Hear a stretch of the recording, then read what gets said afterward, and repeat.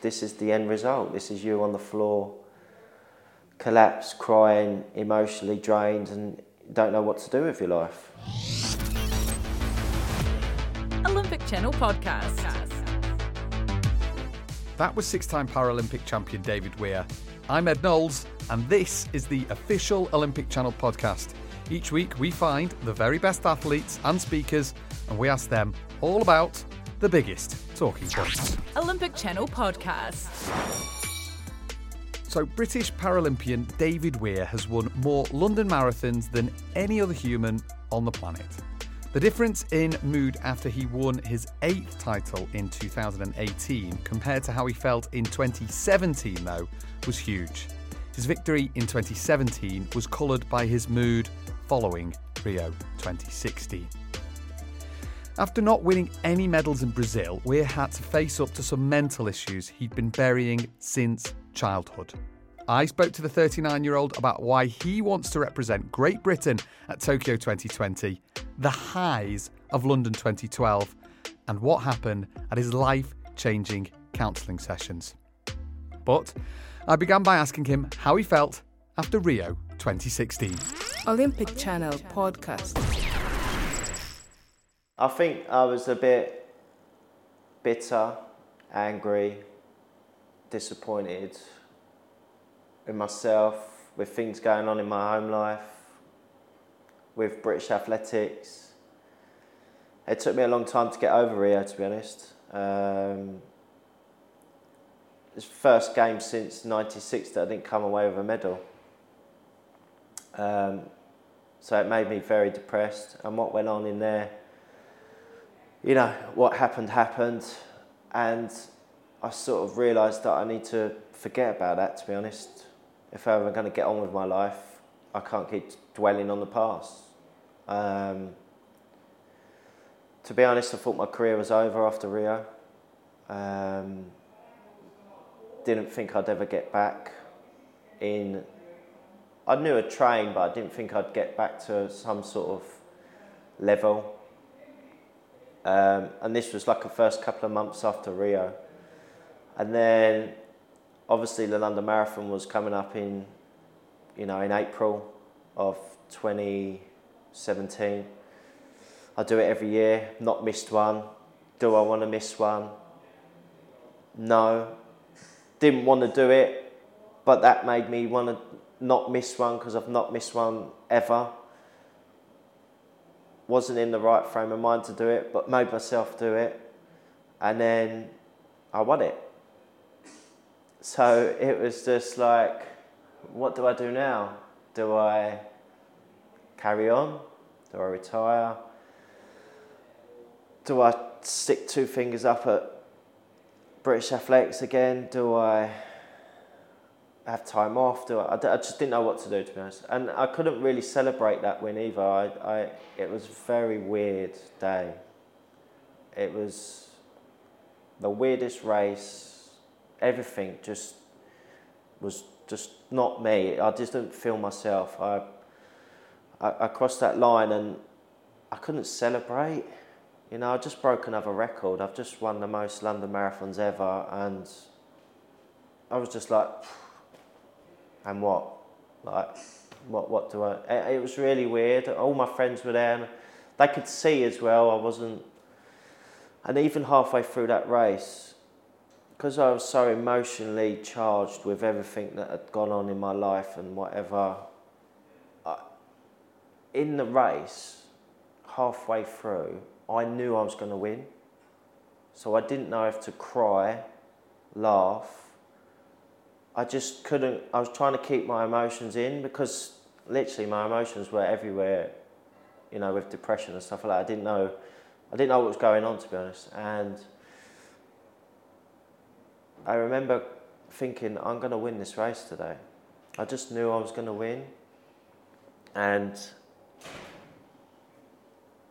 when I was going through the race, I thought, I'm going to tell the media that I've been struggling.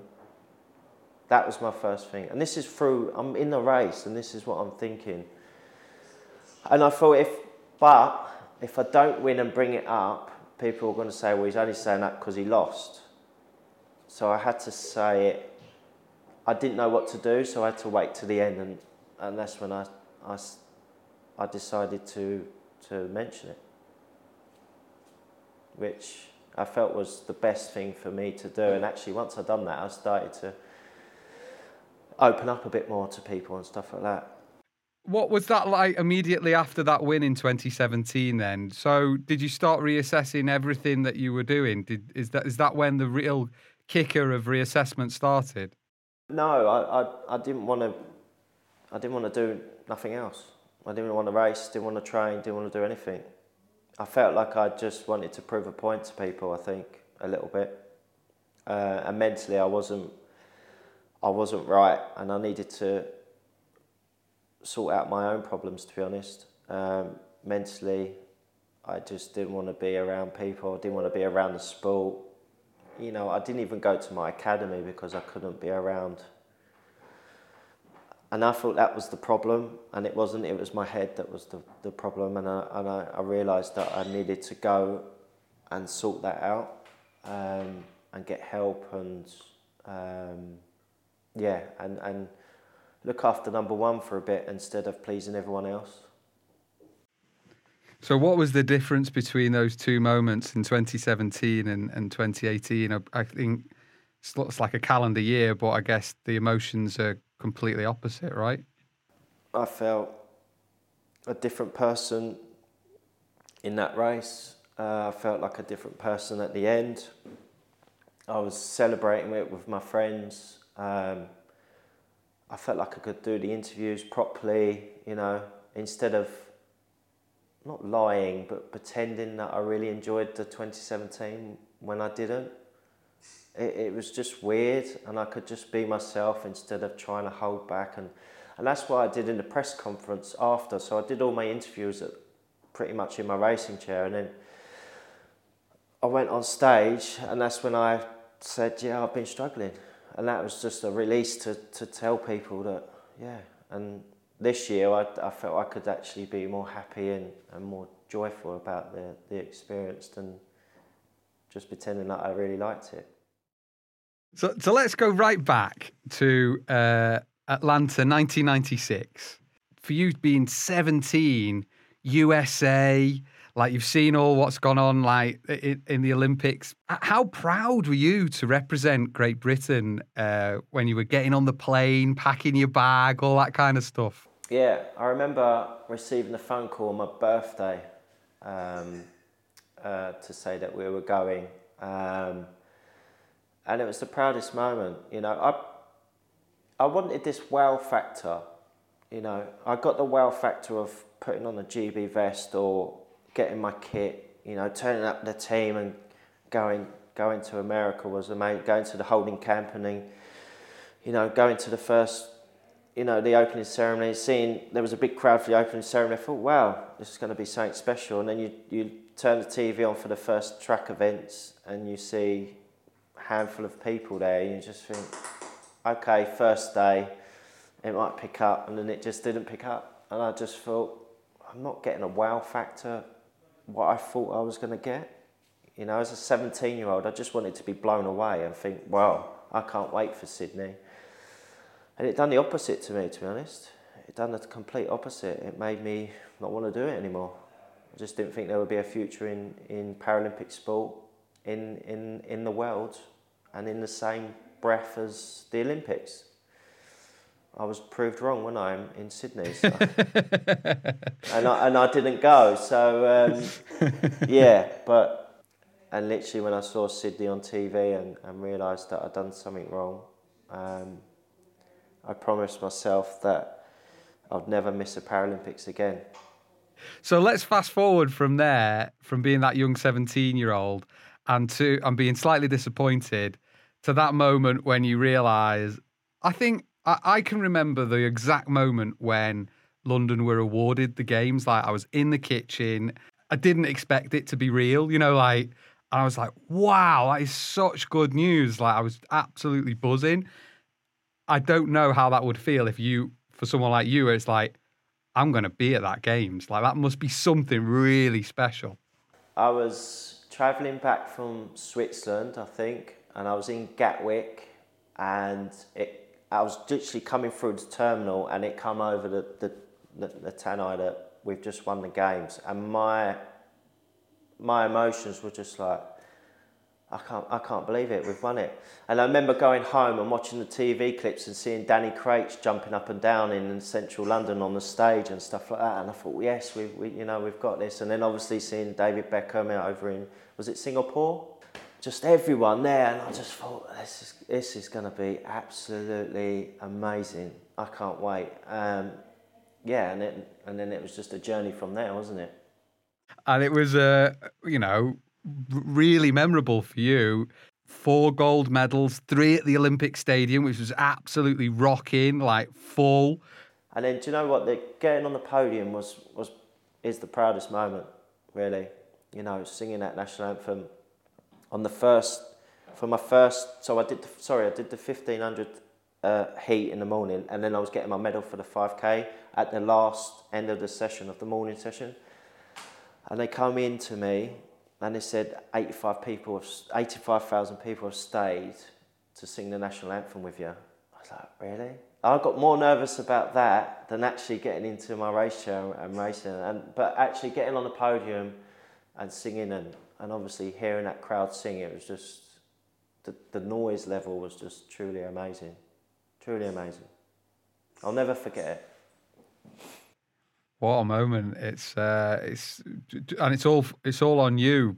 That's the thing. Did you think that all of this was maybe a little bit too much when you look back at it, and those huge highs maybe were what triggered what came next? Yeah, I think so. I've sat down on my own and realised that at the time the pressure wasn't there. I didn't have any pressure going into the games, and I'll be honest, I just, I used to, when people say, oh, do you feel pressurised? Like, no, I'll just turn up and race. That's what I'm good at. And that was my attitude. And they said, but it's the it's the Paralympic Games, it's in your home city. I said, yeah, but I turn up for the London Marathon every year and people think I'm going to win. So that was my attitude going into I've got to win because people think I'm going. So maybe I put pressure on myself. I've got to win. And I think after London, I think me and other people just assumed that I was going to win. I remember going to Doha for the World Championships. Great shape, felt fantastic. I had a bit of a problem with my racing chair before I got there. I had to have it re-welded and stuff like that, but that wasn't a problem, it still worked. So I got there, got a silver medal, but I remember being in every call room and going, don't want to be here. I don't want to be here. And I think that was just pressure of people, even like, I'm not blaming British Athletics, but British Athletics think, right, he's going to win 3 gold medals, or how many events I'm doing. And it was just, they never put pressure on me, but I'm just saying I felt like that because, and then you think, well, if I don't win 3 gold medals, the squad's going to suffer with money next year. And I felt that pressure all the time, it was a pressure like that. They never said that to me, but I felt it myself, that if I don't win, they might not get lottery funding. Or, if I don't win 4 gold medals, they're not going to hit their target. Do you know what I mean? I just felt like that all the time. And that's what I felt like in Doha. I just felt, I don't want to be here. The pressure was too much. I was putting too much pressure on myself and everyone else. And maybe Rio was a bit of a push for the track racing and everything else. And I don't know, but that's how I felt going into Doha. I think it's maybe the crowd. Are you feeding off the crowd a little bit?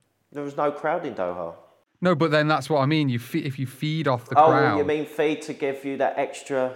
No, because I've never raced well in the Olympic Stadium since. I haven't. Be honest with you, I've not, and I wish I savoured that moment and never raced in that stadium again. Do you think that maybe your physical condition wasn't tip-top in Rio as well, or do you put it all on the mental side? My physical was the best it's been.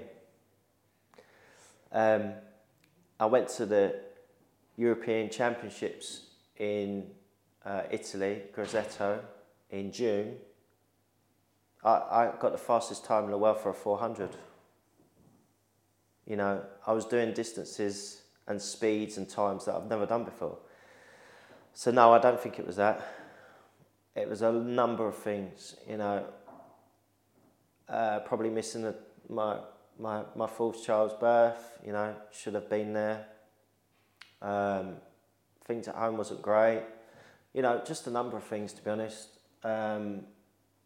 Didn't want to be in that environment anymore. Don't know. But in Italy, I felt great. I thought, wow, I'm in great shape. And as soon as I got to Rio, it just went, don't know, just couldn't, just from day one, getting there, just couldn't get into the groove of everything.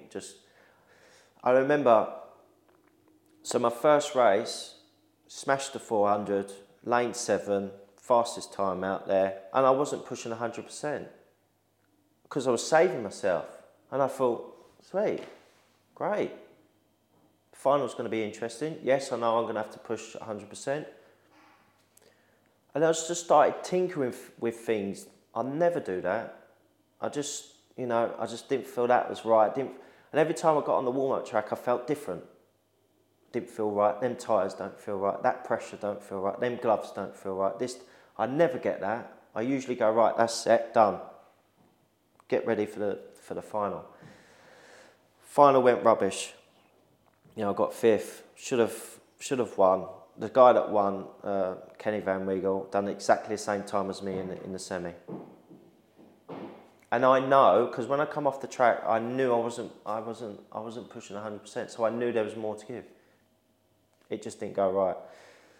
Then I started tinkering with things again, taking tyres, trying this, trying different things. And I remember Simon Lawson, who's one of our marathon specialists, he said to me, "What are you doing?" I said, "Well, this don't feel right." He said, "But that ain't you. You don't tinker. You're set. You know." But I said, "Yeah, but I'm trying to make it right."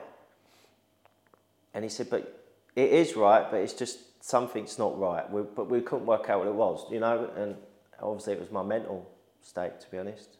My mental mind was just somewhere else and didn't want to be there. And my physical state was great, to be honest. Because there was a moment, for anyone who doesn't know, that you were accused of not giving your all in one of the relay races by one of the British coaches, which you've said was really upsetting and something that you really took to heart. From what I've always wondered about that event was that, can you see now maybe from a little bit from their side, because it must have been so frustrating. They could see that you were in peak physical, you know, you had all the tools there. And is there a part of you that is can see it from their point of view now, or is it still really raw? No, I just felt like they needed to blame someone. And I was an easy target because it wasn't going so well that week. No one else had a problem, it was just one person. And it was just the manner of the way she spoke to me that I didn't really respect, to be honest. And it was just one person that didn't like me when they got the job anyway. So, I can't see it, but it wasn't that, no. It was just, she had it out for me from day one, to be honest. That's the way I felt. I know whenever I've had moments like that in my life when there's been a flashpoint and you replay that moment over and over again, like, should I have done this different? I wish I'd done that. You know, like how many times has that moment just been like... Look, let's get this straight. If I didn't want to do the relay or didn't want to put 100% in the relay, when we went to Italy, we was the fastest team in the world. And I said, the agreement was I'd always do the relay, but my other races are more important to me. I'm not saying I'm not going to do it. I will help the team 101%. Now, if I didn't want to do the relay in Rio, I wouldn't have done it in Italy. I said, look, this would be a good test of us to see where we are in the world. And I think if we pull this out in Italy, we can win a medal in Rio. Now, if I was going to throw a race, why would I say all them things?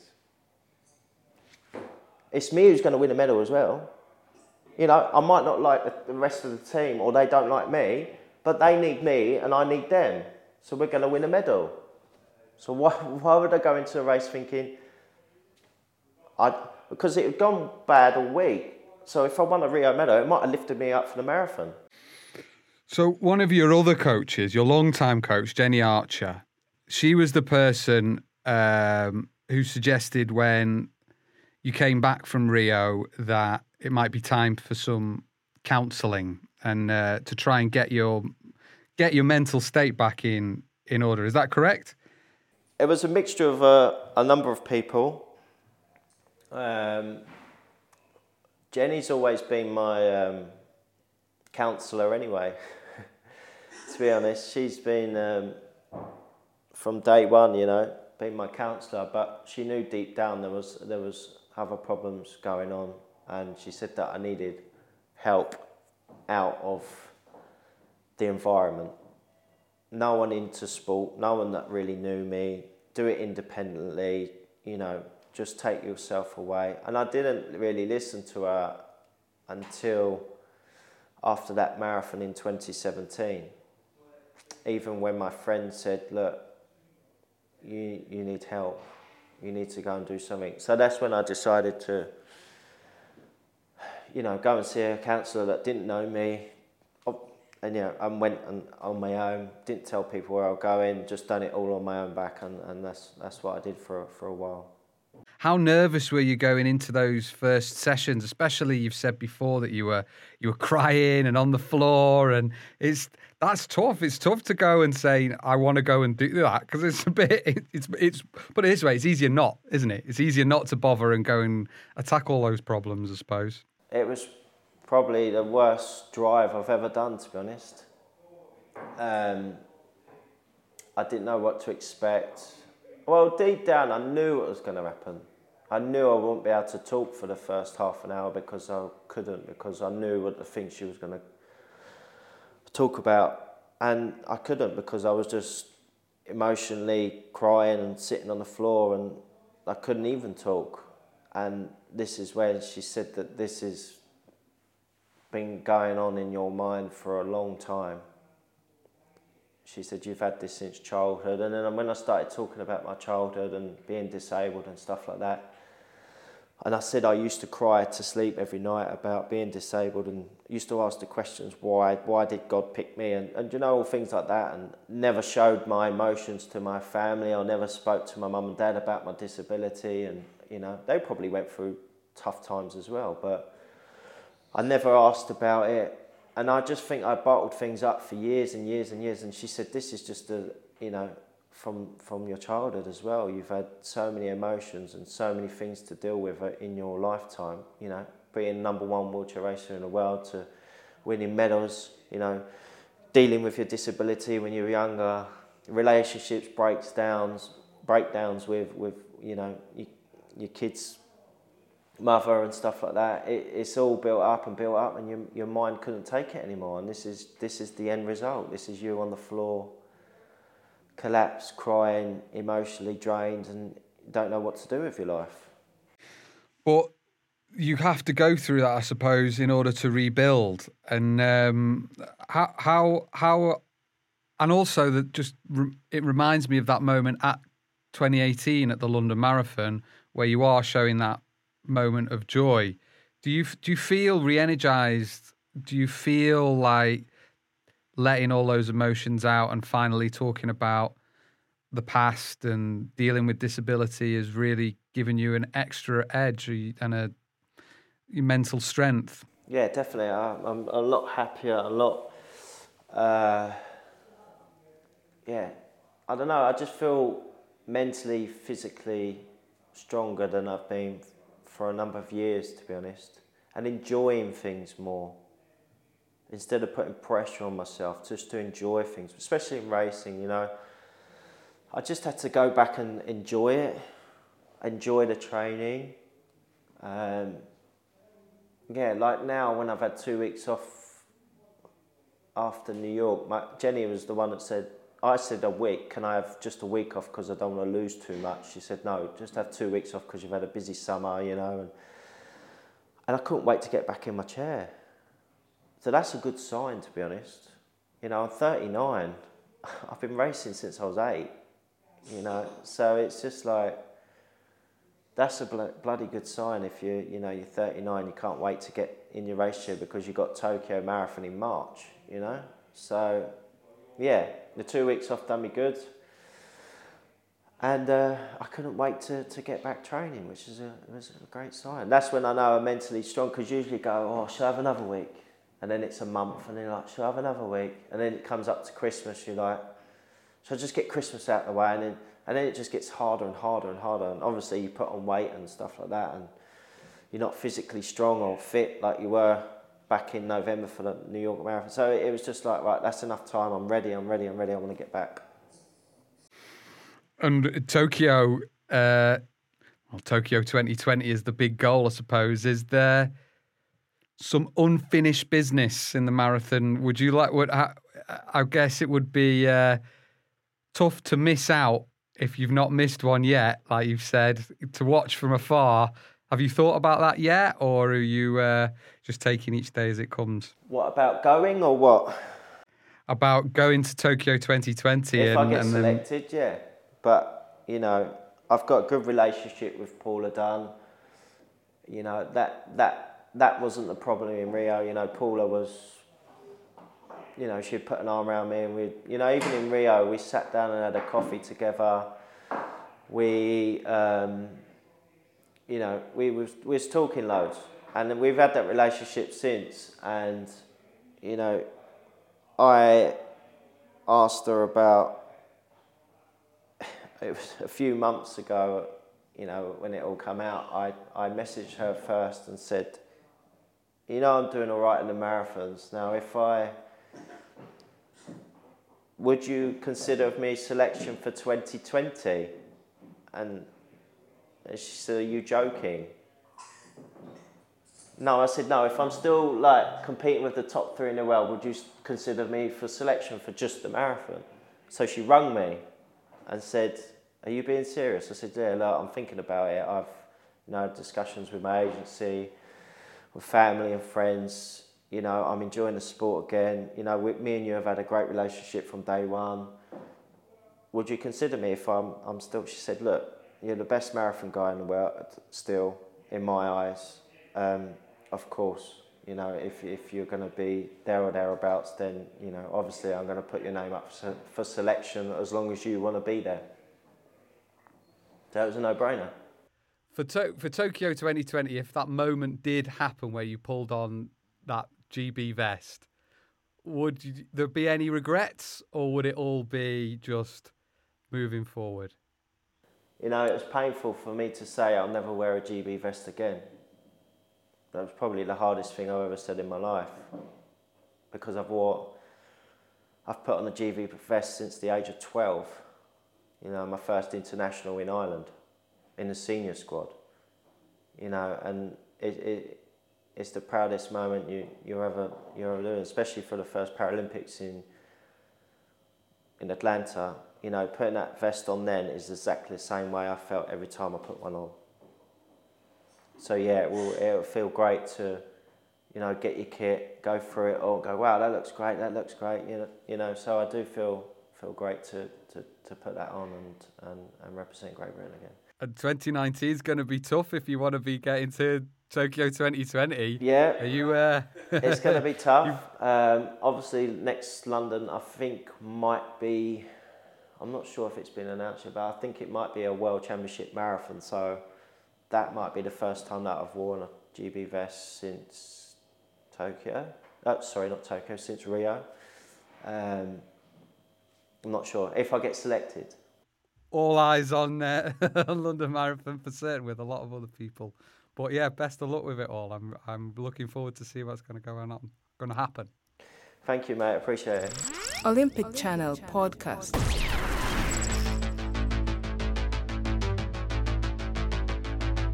Big thanks to David for that interview, and also to John Bretherton, who filmed and recorded the sound on that one too. Thank you very much. If you are affected by any of the issues David raises, then please do speak to someone about it. I've put a few links in the episode description, but there are loads more groups out there for people who need it. Just reach out. David was also racing in the Superhero Series on Sunday just gone, which aims to create fun, full throttle mass participation challenges where people with disabilities call the shots and don't have to worry about cut-off times or equipment restrictions. Again, there's a little link into the episode description if you want to know more about that. Last week's episode was one of the best performing ever had. US gymnast John Orozco told us about family tragedy, coming from the Bronx, missing Rio 2016, and becoming a singer. So thank you, Jessica. That wasn't the only really amazing tweet, to be honest. We've had an absolute ton of positive feedback about that episode. It really is one of the best that we've done, if you want to go and check it out. Right, if you like this episode, then do give us a review on iTunes, a 5-star one. That would be absolutely excellent. And if you've liked us for a while and not subscribed, then, let's make it official. There's no time like the present. Give us a subscribe now. Both of those things help us go up in the charts, so that would be sweet. Get in touch with any questions or requests. We are at Olympic Channel on all social platforms. Go and give us a follow on there. I, personally, am at Eddie Knowles with an I and an E. If you want to find me. That's all for now. See you next time. Think like an Olympian.